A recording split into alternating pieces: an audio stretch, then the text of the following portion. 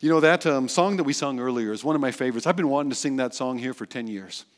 Finally, we had an opportunity. A month ago, I told Pastor Evan as we were looking ahead in worship before we left to go to Zimbabwe with our daughter and her family for several weeks. We were looking ahead in worship planning, and I said, Pastor Evan, this is the week. This is the time when we need to do this. And so we got to sing that song because that passage, in fact, there are certain passages of Scripture that have been put to song. And I don't know if you have this issue too, but there are some parts of Scripture that I can't read. I always end up singing them. And Isaiah 5 is one of those for me. I can't start reading Isaiah 5 without hearing the melody in my head. And we opened with that this morning. We started with that because Jesus is going to be referring back to Isaiah 5 in the parable that he tells this morning that we're going to listen in on. There's another image that he refers to it as well, that we'll put those together, but we're going to be thinking about a vineyard this morning. And but before we do, one of the things that Isaiah was confronting, one of the ways that the fruit gets spoiled, is one of the most helpful things for spiritual life can be a religious habit. Now, I know I say religious, and that's a turn-off often in our sort of stream of church, but think of that in terms of a spiritual habit, a devotion habit, a religious habit, like daily reading God's Word, daily spending time in prayer, a weekly gathering together with others of like precious faith. These are the things that we do regularly, even by habit. And yet they are good for our spiritual life. And yet, one of the most dangerous things, it can be a deadening thing to our spiritual life, is a religious habit. That which becomes merely a habit, merely a rote practice, something we do and go through and we tick off the list. In fact, a couple of chapters ago in Luke, in chapter 18, 2 men prayed. And there's a vast difference between these 2 men who prayed. There's a Pharisee and a tax collector. And you'd think the Pharisee would know how to pray, but for him, his prayer was like a blanket thrown over him, deadening him, insulating him from relationship with God. On the other hand, there's a tax collector who prayed. And he prayed, God, be merciful, be propitiated. Lord, would somehow by your mercy be satisfied against my sins. Lord, be merciful to me, a sinner. And that man went down from his prayer justified, Jesus said. 2 men prayed with 2 very different results. In fact, the same religious habit with 2 very different outcomes. It's easy, well, apparently for the Pharisee, it's easy for us in religious habits to take our life with God for granted, to take even God for granted and what he should do, what we expect him to do. The passage before us this morning, I think, warns us about the danger of taking God for granted, assuming what God would do and how we can then look out for ourselves in the midst of it. I'm going to start in Luke chapter 20. If you're following along in the church Bible, I encourage you to follow along. We're going to start in Luke chapter 20 and verse 1. You'll find it, if you're using that church Bible, on page 879. The first section we'll read just kind of basically sets us up. It gets us to this parable that we're going to spend most of our time on, but we'll go ahead and start there. One day, as Jesus was teaching the people in the temple, and preaching the gospel. Well, what else should Jesus do? He's teaching the people and preaching the gospel. The chief priests and the scribes with the elders came up and said to him, tell us by what authority you are doing these things, teaching and preaching, or who it is that gave you this authority. He answered them, I also will ask you a question. Now tell me, was the baptism of John from heaven or from man? And they discussed it with one another, saying, well, if we say from heaven, he will say, why did you not believe him? But if we say from man, Well, all the people will stone us to death, for they are convinced that John was a prophet. So they answered, well, they didn't know where it came from. And Jesus said to them, neither will I tell you by what authority I do these things. And that's a strange passage, isn't it? Who are these that come to ask Jesus this question? Why does Jesus not answer them directly? Why does he give them this roundabout way? And why do they refuse to answer that? But it's all related to where we're going. So let me try to summarize that quickly. First of all, the chief priests, the scribes, the elders of the nation, this refers to the Sanhedrin. This was the governing body of 70 people, 70 leaders, elders, rulers of Israel. Underneath the Romans' authority, they were given the right, the responsibility to manage the Jewish affairs of the nation. They handled a lot of things themselves. Only certain things did they need to default back to the Roman governor. When they wanted to actually execute Jesus, they had to go back to the Romans for that. But they managed, they handled, they exercised authority over a lot of the affairs, especially of Jewish religion and Jewish life. And so they were the custodians of the faith. They were the ones to authorize, these elders of the nation, they were the ones to evaluate, was somebody a true prophet or a false prophet? Did they have the right to be a rabbi or not? Were they an authorized teacher or preacher, or were they maybe somebody going rogue, somebody going off on their own who would lead others astray? That was their right, that was their responsibility under the authorities of the day. And so they come to this Rabbi Jesus who is teaching and preaching the gospel. And they say, well, who said you could do that? Under whose authority do you do that? And, Jesus doesn't want to answer them. No matter which answer he gives them, they're not going to like it, and they're going to use various tradition to try to tie him up in knots. Traditions around the Mishnah rather than God's word that the people assume are valid that Jesus doesn't follow. And so he says, well, okay, because that's their right, that's their responsibility. He says, okay, you are the ones who are supposed to evaluate teachers of Israel. Who's a false prophet? Who's a true one? Well, let me ask you then, what did you conclude about John? John was a prophet. John was doing a lot of teaching, and John was saying some things that the Romans didn't like. So what do you say about John? Oh, they got a problem. If they say he's from God, they're going to have a problem with their Roman sponsors. If they say that he's merely from man, that John's baptism wasn't something to pay attention to, then the people are going to stone him because they believed that John was a prophet. The people are going to reject their own leaders. So they don't know what to do. They're stuck. And so Jesus says, well, then neither will I tell you where my authority comes from. But he's then going to go and tell the people. He doesn't answer to the elders because they're actually not carrying out their responsibility responsibly. They are asking a political question, trying to trap Jesus, just like they'll later do with the coin. They're trying to trap him and break his support among the people. That's what's going on here. And so Jesus actually points out the hypocrisy. They won't answer the question because it's politically loaded, and they don't want to pay the political consequences of it. But the question is a good one. Whose authority are you under? That's what Jesus is actually going to turn around and ask them. Will they be under the authority of God's word or not? They set themselves up as the judges of Israel and even the judges of God's word, and yet are they themselves willing to be under the authority of God's word? Testing those who claim to speak for God is important. When Paul was on his missionary journeys, he comes to the city of Berea.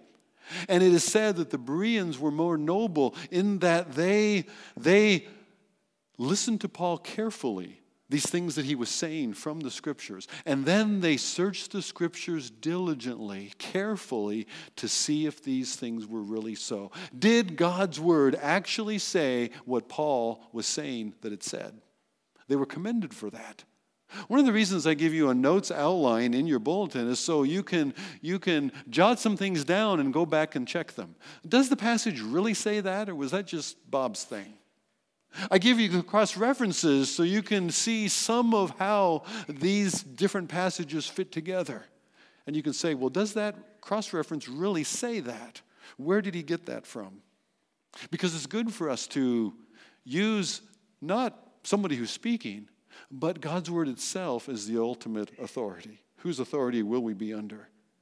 But we too easily will put ourselves in the seat of judges of God's word, of critics of God's word. Does this or that part of it actually really apply to us? Should we pay attention to it?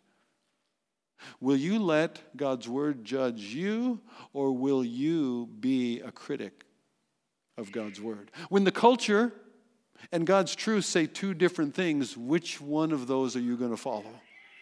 We're going to have to make that choice in all kinds of areas, and it's only going to increase along the way. And one of the things that this passage is going to point out for us, and has started already in this little episode about John, is we need to be under the authority of God's word. Jesus has called their bluff. And the following parable is going to make clear, first of all, who he is and who he gets his authority from. And once again, we're going to see Jesus ultimately appeal to Scripture itself. When they think he's gone too far, when they think he said more than could be true, his answer is, this is what God has said in his word. Jesus is going to make clear that he gets his authority from God himself, who is the owner of Israel. God himself, who is the owner of his people, and as events unfold, they're going to do just what Jesus describes here as them doing. Let's pick it up in verse 9. He began to tell the people this parable. Now, he's been confronted by the rulers. He's been confronted by this body of rulers, probably a task team, who have been given the responsibility from the whole Council of 70. The whole council, I don't think, showed up that day. I think they sent a task team, representatives from their body, who were given the responsibility to solve the Jesus problem. And so they go to check out Jesus, and they ask him the questions. They figure this should be easy. I mean, he's a rabbi from Galilee. We'll ask him some hard questions. We'll trip him up. We'll catch him in what he says, and problem solved. And so Jesus turns from them now, and he returns to teaching the people, and he tells the people this parable. A man planted a vineyard. There's the song. And he let it out to tenants.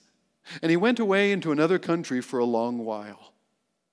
When the time came, he sent a servant to the tenants so that they would give him some of the fruit of the vineyard. But the tenants beat the servant and sent him away empty-handed. We're going to keep it all for ourselves.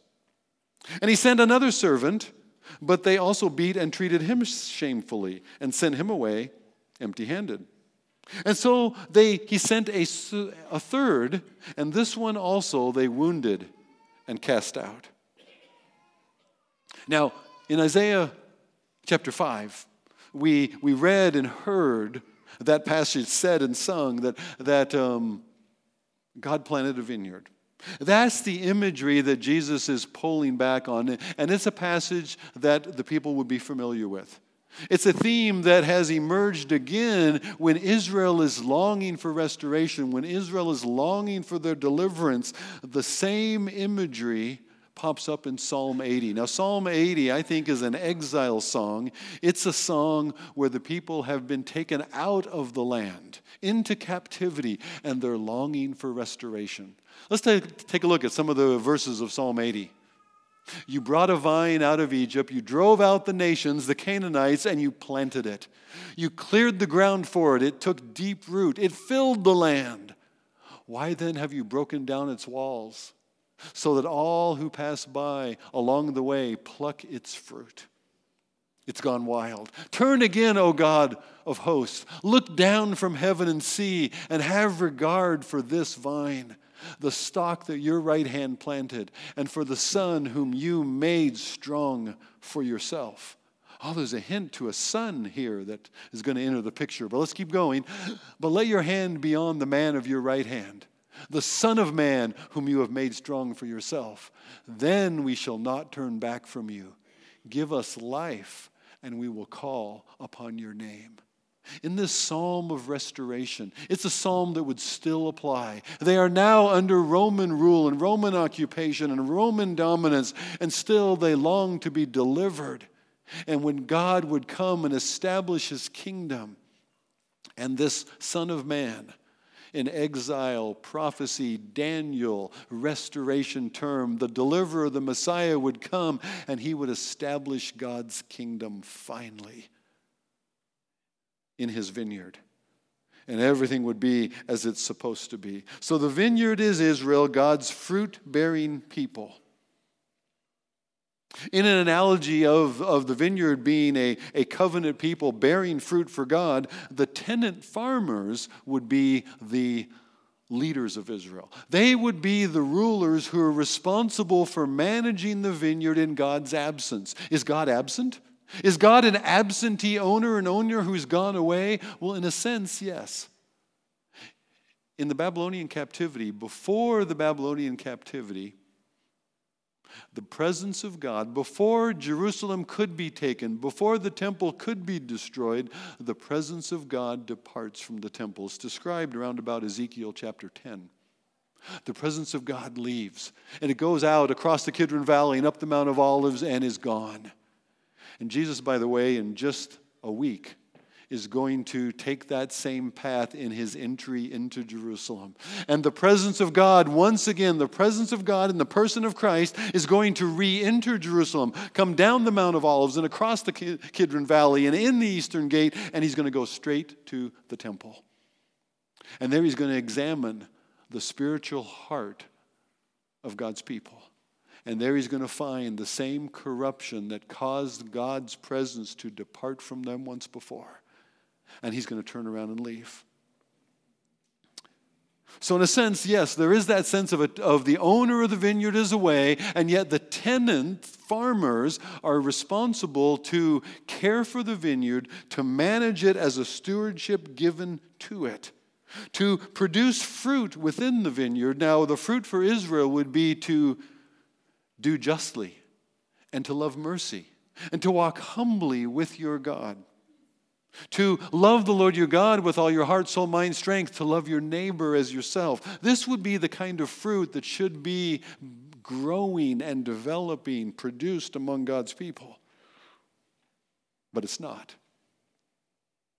One of the things that the tenant farmers, you see, this was a common imagery within the land that an owner of a large estate would not necessarily be the active farmer himself. He would lease out to tenant farmers. Think of it kind of like sharecropping, that each of them would be given a portion of the land that they were responsible for, and they were to farm the land, and in return they would give a certain amount of produce back to the landowner.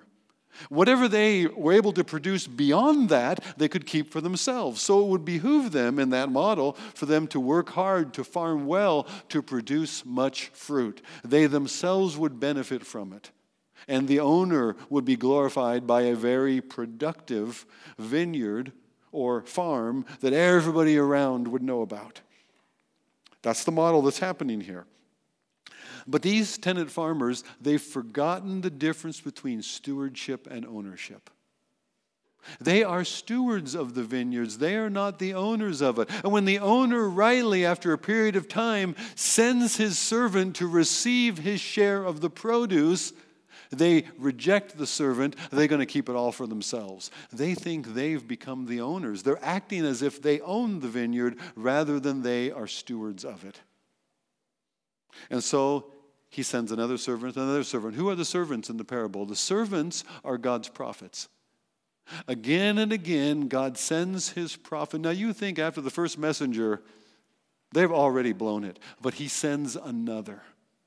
And they ignore God's prophet. And God, through biblical history, has sent his prophets to warn his people again and again and again and again. He sent Samuel to Saul and Nathan to David. And to the sons of David, he sends the prophets. And before the Assyrian captivity and invasion and then captivity, he sends prophets to warn them and turn them back, and they would not. After the Assyrian captivity, he sends prophets again, warning Judah to not follow in their steps and not continue in their rebellion, so that they don't share the same fate, and yet they hear them not.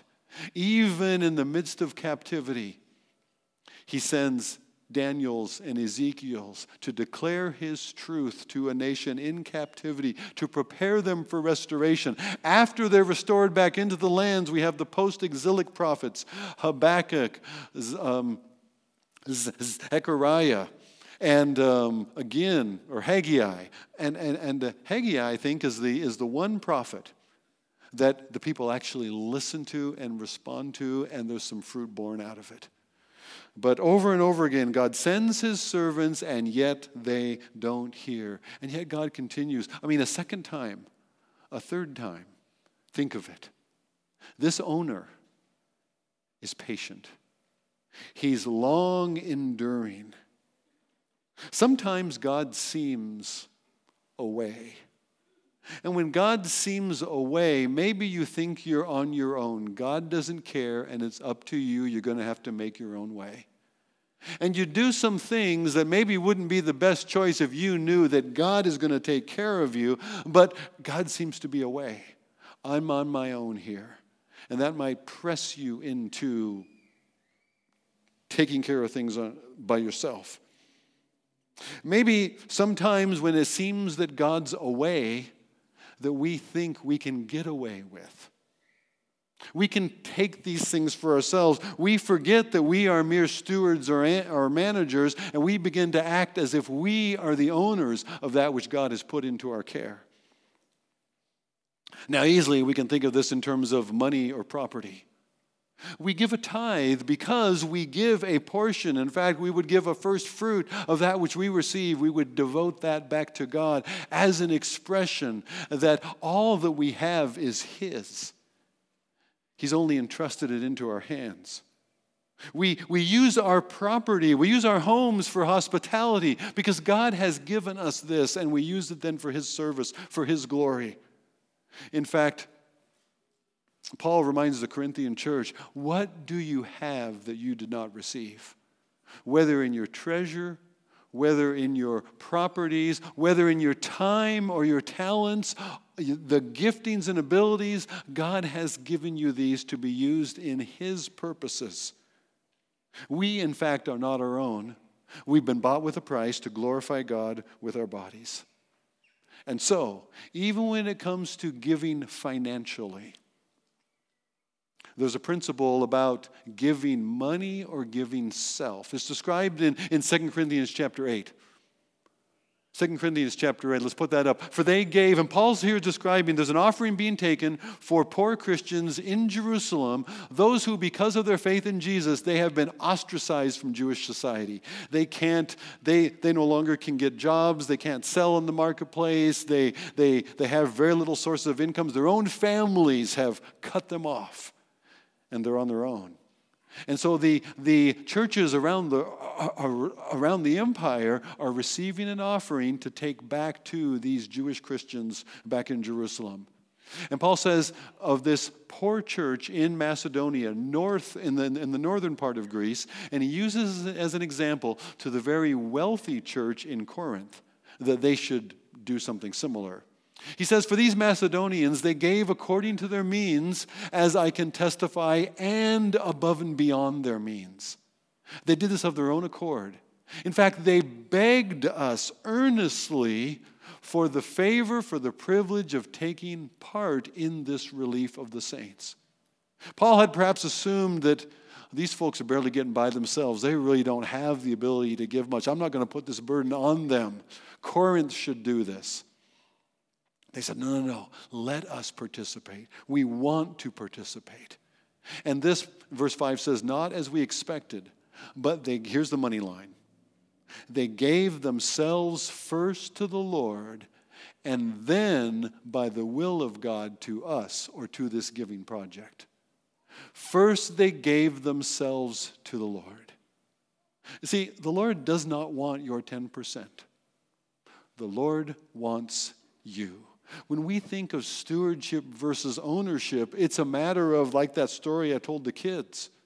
Give to Caesar what is Caesar's. Go ahead, pay your taxes. But give to God that which is God, that which is his image on it. And we have been made in the image of God in order to devote ourselves to God. They gave themselves to God, and then out of that, it was a matter of, Lord, what would you have us to do? It wasn't a matter of a percentage. It was a matter of a heart committed first to God or not. We are stewards or managers. We are not owner. That's about our resources. That's about our talents, our gifting and abilities. We serve one another as God's stewards of the grace of God, the gifting that He has given to us. It's an evil or lazy servant that does not. Remember that parable where God gives different amounts to different persons, the master in the parable gives different amounts to different persons along the way. He goes away, he comes back, and the one wicked, lazy servant took his talent and he buried it in the ground. And I know talent is a coin, it's an amount of money, but I love the fact that it says talent there because it so easily bleeds over into English as the talents, the giftings, the abilities that God gives us. And there's an application to be made there, certainly. That God entrusts us as stewards of the giftings and the abilities that we have. We're going to vote in a couple of weeks about somebody who's serving in a particular role in a nominating team.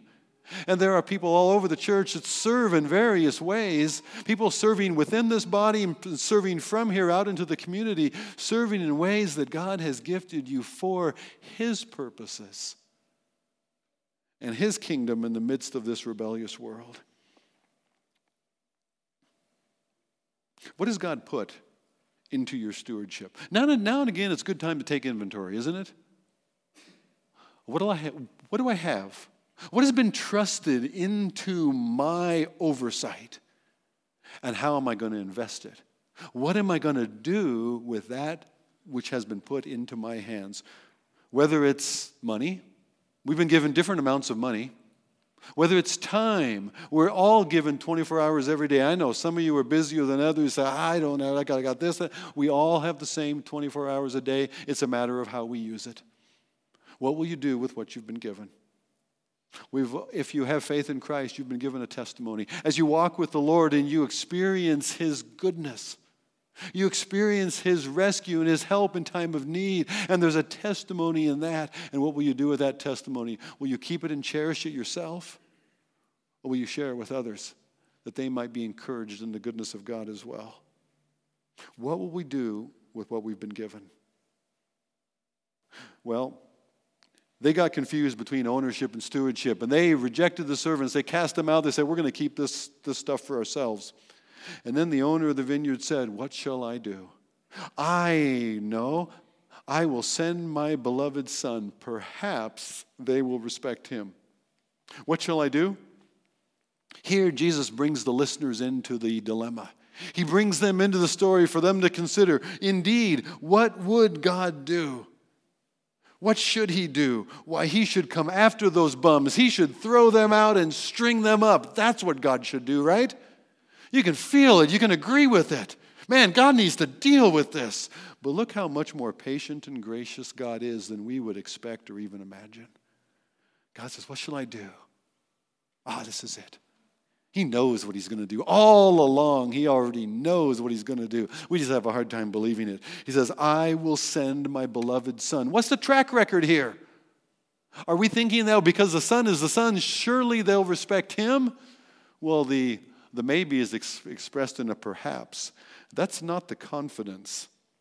He's not doing this because he thinks, well, the servants, okay, maybe they didn't hear the servants, but if I send my son, they'll have to because he has authority as an owner under me as the heir of the property. They can't ignore him. No, he says perhaps. God already knows. When He sends His son, what's going to happen? Jesus has been telling His disciples He's going to be rejected, arrested, crucified, and rise again. So the owner is not unaware of what's going to happen to the son when He sends him, and yet He sends him. I think it's the owner, God is giving a last best opportunity A last best chance for them to repent of their rebellion. They have been wrong in rejecting the servants, but when the son comes, what should they do? One more chance, one last chance that they would repent. If they reject the son, there's no other recourse. This is the last best chance for them to receive God's mercy. We can rejoice in God's mercy and patience. Look how merciful God is. Maybe you're hearing this morning. We're away for 3 weeks and new faces pop up. I don't know some of you. I don't know all of your story. Maybe you're here this morning and this is your last best chance. We never know, none of us, how many opportunities we're going to get to hear of and receive God's Son as Savior. Maybe this is that last best chance for you to believe in Him, to receive God's forgiveness that is in His Son Jesus, who died in our place. How many more invitations will God give you? Maybe this is a confrontation time, a reminder of you as a steward, not an owner, that what have you been doing with what you've been given? And this story is God's best chance for you to hear and to respond. And rather judging and rejecting the word, to be critiqued by the word and to soften and yield our hearts to hear it. Will they rejoice in God's mercy and patience, or will they reject it? What happens in verse 14? When the tenants saw him, they said to themselves, "This is the heir. Let's kill him." Really? Let's kill him so that the inheritance may be ours. And they threw him out of the vineyard and killed him. What then will the owner of the vineyard do to them? He will come and destroy those tenants and give the vineyard to others. When they heard this, they said, "Surely not. That can't happen." The people are saying, "No, that can't be." But he looked directly at them and he said, "What then is this that is written? The stone that the builders rejected has become the cornerstone. Everyone who falls on that stone will be broken to pieces, and when it falls on anyone, it will crush him." Now the scribes and the chief priests sought to lay hands on him at that very hour, for they perceived that he had told the parable against them. They're the wicked tenants. They're the rebellious tenants who have taken over the vineyard for themselves and who have ignored the servants that were sent, who have not listened to the prophets when they came, and who would reject even God's Son and kill him, thinking that then they could take the vineyard for themselves. Now, first of all, they know. They know who Jesus is. Did you get that? They know he is a teacher sent from God. They know he fits the picture, the description of Messiah who is to come. They know who he is, and they think if they get rid of him, they will be free from God and they can have it their way. Well, God is not so easily put off, by the way. But there's no innocence of ignorance here. It's not that, well, they just didn't know. If only they'd known. If only God had somehow shown them. No, God has shown them himself very clearly. God has translated the Godhead into humanity so that they could see him. And they have rejected him. What twisted sense of entitlement would make them to think if they get rid of the Son, then the vineyard would now be yours? Whether in the story or in reality. In the story, you kill off the owner's son and you think you're going to be given the vineyard. What kind of a strange sense of self-centered entitlement would bring you to that conclusion? Well, it's probably the same kind of foolishness that would cause you to think, I will ignore God's Son, Jesus, and I can then live as I please and get away with it. You may live as you please. You will not get away with it. None of us do. All of us will be accountable. Well, they might be assuming that the only reason the Son has come, you see, they're not over wherever the owner is. They don't know what's happening there. They only see who comes to them. 3 servants have come, and now the owner's son comes. Maybe they're thinking the servants came, and now the son comes because the owner is dead. And so there's nobody to own the vineyard if we kill the son, if we kill the heir. And so what are the authorities going to do? Well, as long as they don't discover that we are the ones who murdered him, then maybe the vineyard, the property, will fall to those who are occupying it and farming it at present. There's nobody else to give it to. What are they going to do? Well, first of all, they're wrong. Rome would probably just take it for themselves. There's a corrupt official somewhere that's going to claim it, right? What kind of selfish, self-blinding entitlement would cause them to think that this is going to work? We do the same thing in our own short-sightedness when we think, I can get away with this. Don't take God for granted. You see, what they would clearly be missing here is God is not dead. He is very much alive. And though the nations rage, God will set his king, Psalm 2 says, on his holy hill of Zion. God is always going to get his way, no matter how the nations rage. Don't test God's patience. One of the results of God's patient, long-enduring, long-suffering with them, he sent servant after servant to warn them. He sends his own son, and even him they reject. One result of this patient playing out of this whole process is that God is shown to be just in all of his ways, even ultimate judgment. What else could God do? God will be just, even in his judgment. There's no one that will stand before God one day and say, but God, that's not fair. They will know themselves that God has been more than fair. He's been gracious. He's been merciful. And they denied it. They pushed him away. There are two important points to take out of this last section. First of all, in verse 17, Jesus says, when the people say, no, surely that can't happen. We're not sure what they're saying, surely that can't be too.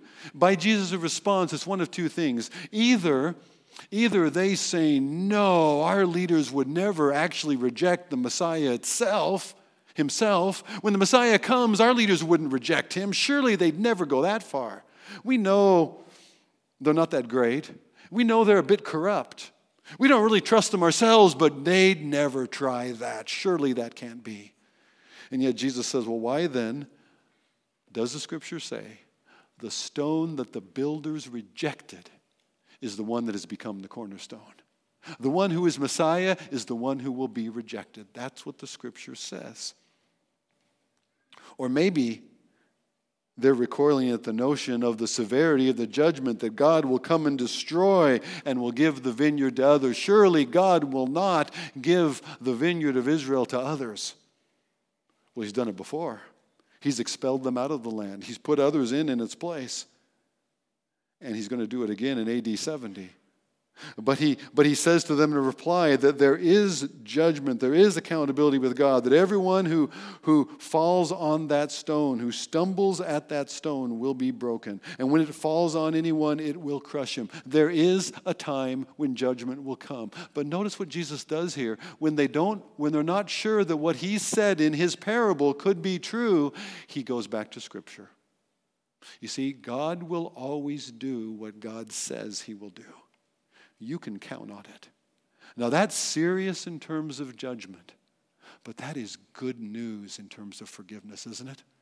That is good news in terms of restoration. That is good news for God's comfort. That is good news for God's care. That is good news for God's provision in time of need. Because even though you look around at your circumstances and situation and you don't know how you're going to get through this, you don't know how God is going to deliver you, but he says that as his eye is on the sparrow and he watches over you. He knows your need. And he will care for you. You are worth more than a few birds, Jesus said. And you are. And what God has said, God will do. That's what Jesus is saying here in answer to their unbelief. You see, in Isaiah chapter 8, one more passage I want to put on the screen. Isaiah chapter 8 and verse 13. The Lord of hosts, him you shall honor as holy.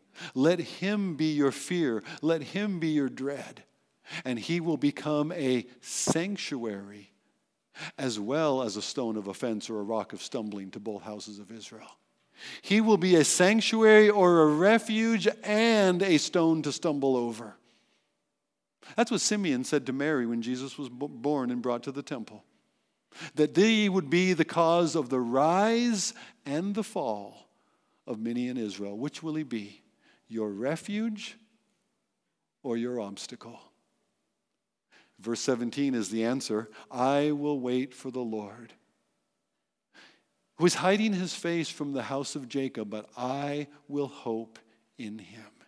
Even in the midst of my difficult, troubled circumstances now, I don't see God's working yet, but I will hope in him. He will be my refuge. He will be my sanctuary. You know, where Psalm 2 speaks of the raging of humanity against God and his purposes, and yet God will set his king. Nobody can stop him. You know how the psalm closes? An invitation to kiss the king. An invitation to come to him, to receive him. You know, there was a coronation just yesterday, wasn't there? Long live King Charles, they said. Well, not only that, voices all over England said within their heart, oh, God save the king. Really. And part of that coronation ceremony, they changed it. Normally there was a loyalty of the peers pledge. Those who had official standing and recognition, the nobility class within the United Kingdom, would pledge their allegiance to the new monarch. But they changed that because Charles wanted to give everybody, not only who was present, but everybody, regardless of their standing, everybody all around the world, anybody who was watching on TV. Did you watch? Probably not. Some of you did. Well, you had the opportunity as you watched, even on TV, to recite a loyalty oath to King Charles. Now, I hope you didn't do that as good American citizens. But I digress. That's something of the way the Psalm 2 closes. Receive the King. Embrace God's kings. You know the closing line? Blessed are those who take refuge in him. I don't think you can say that about Charles. But you can say that about God's King, Jesus. Has this stone which the builders rejected, has this stone become your cornerstone? That's what we remember as we come to this table. Let's put Psalm 118 up on the screen just to get that before us. This psalm that Jesus has been referring to, the stone that the builders rejected, has become the cornerstone. It's the foundation upon which everything else stands. It is unmovable. This is the Lord's doing. It is marvelous in our eyes. This is the day, even the day of his death. The day when Jesus gives his body, pours out his blood. This is the day that the Lord has made. We will rejoice and be glad in God's salvation at the cost of his Son. Save us, we pray, O Lord. Give us success. God, prosper us. God, help us. Blessed is he who comes in the name of the Lord. What did Jesus tell them? You won't see me from here onward until you also say, blessed is he, Jesus the Son, who comes in the name of the Lord, Yahweh. In Acts chapter 4, in verse 11, Peter is going to stand before this same Sanhedrin, this same ruling council in Israel. And they're going to ask him and John, by what authority do you say these things? Who do you think you are? Who said you could preach like this and stir up trouble against us like this? And Peter answers him this way. The same Peter who denied Jesus before answers this way. This Jesus is the stone rejected by you, the builders, which has become the cornerstone. And there is salvation in no one else, for there is no other name under heaven given among men whereby we must be saved. Jesus is our cornerstone. Jesus is the rock, the foundation of our salvation. And when we come to this table, that's what we're remembering. I'm going to invite those who are serving to come forward. As we come to this table is for those who believe, those who can say, yes, Jesus is my cornerstone. If you believe in Jesus as your Savior, We invite you, I don't know if you're a member of this church or not, but if you believe in Jesus as your Savior, we invite you to participate in the table with us. We will distribute first the bread, and then we'll partake together, then the cup, and we'll partake together. And maybe, I know there are times in the midst of a service like this, a communion table like this, that this is a time to be personally confronted with the reality of Jesus' death for you. We pass it from one to another. We take it individually because that's how God's salvation is received. And maybe this, in this perhaps best chance, where you heard again that Jesus loved you, that God sent his Son when it seemed a crazy thing to do. And you this morning have said, God, I believe you concerning Jesus, your Son, that he came as my Savior, to die in my place for my guilt, to take the penalty of my sin and my rebellion, that I could be forgiven and restored into right relationship with you. God, I believe you concerning Jesus. If that's your prayer this morning, then we invite you to join us at this table. We're going to, as we distribute, we're going to take the time during the passing of the bread to just have an opportunity for you to reflect, to pray. It's a time to rejoice in his forgiveness, to remember his forgiveness, to claim for that easily besetting sin, to claim again his forgiveness. Let's pray. Father, we thank you for this table because we thank you for Jesus. We thank you for our salvation that is not in these elements, but it's in Jesus who died for us and rose again. Because our debt has been paid. Our sins have been removed, they've been put away, they've been forgiven. Father, we thank you for that. Lord, let us use this time now as an opportunity to cleanse our heart of any lingering guilt, to purge any doubts of our acceptance before you, to confess our sin knowing that you are faithful and just to not only forgive our sins, but also cleanse us from all unrighteousness. So, Father, hear our confessions now. And Lord, cleanse our hearts. Renew us, we pray in Jesus' name. Amen.